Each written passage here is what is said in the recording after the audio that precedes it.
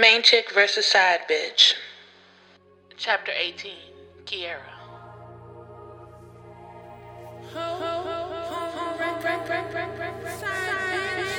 I heard whispering as I walked into church, but every time I looked around, I didn't see anyone.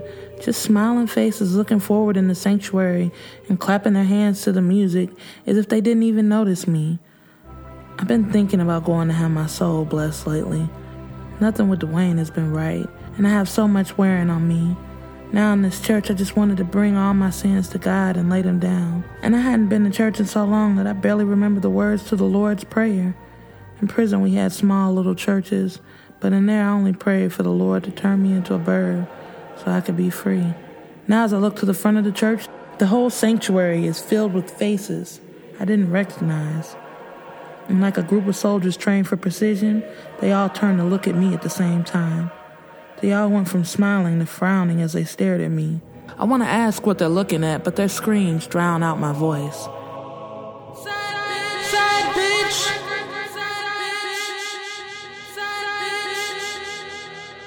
The whispers were now screams. I couldn't be in church. I had to be in hell with demons like these. People were yelling at me.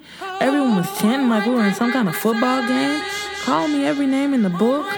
I want to leave, but my feet are glued to the floor. The music shifts quickly from a church hymn with a piano to an organ that quiets the screams and the name-calling. Everyone goes quiet and back to smiling like nothing happened, and I can recognize the tune immediately. Here Comes the Bride fills the room, and that's when I realize I'm not at a normal Sunday church service. I'm at a wedding. But whose wedding? They all stand facing the back of the church, and I see her running down the aisle, a white dress with a veil, a silver knife in her hand. You bitch! Stay away from my husband! It's her, all right, Miss Lawyer Bitch in the flesh. Before I can put my hand up to block the knife, a loud buzzing invades my mind, ripping me from the dream. Shooting up straight in the bed, I realize no longer am I in the church, but in my bedroom. Shit! Turning on my side, I wanted to tell Dwayne all about it, and then laugh and hold him, but he wasn't there. He hadn't been here all night from what I could tell. I hadn't seen him since earlier at the shop. I had called his phone 12 times, but no answer. That bitch wishes she had a husband. I hated those type of dreams. The ones where you can't move or say anything because in real life, I would have whooped that bitch ass all around that church.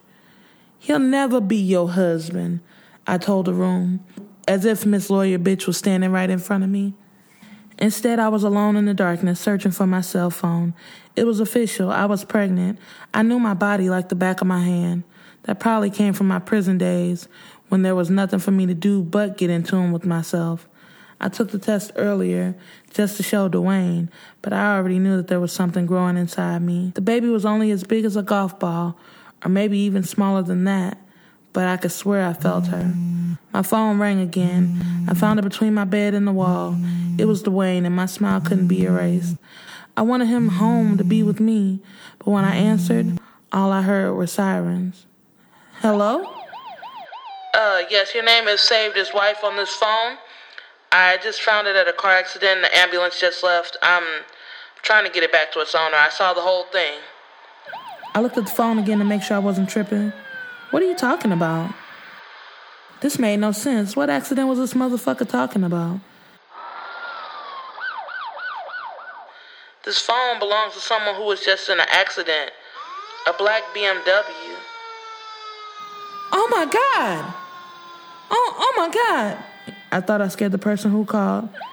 Yes, my husband. All I could think was that Dwayne was dead. Where are they taking him? I asked, already jumping up to get my clothes. Mercy General, I got his phone if you need it. I didn't give a fuck about the phone. I gotta go see about my husband.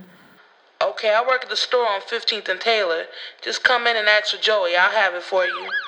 Okay, I'll call you back.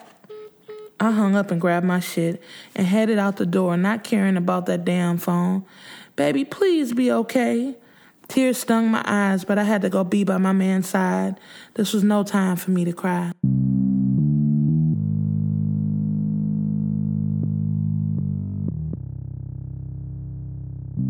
What's up, y'all? It's your girl Soleil. Make sure you share, subscribe, and comment, and let me know what you think about the podcast. Thanks for listening. I'll let y'all later.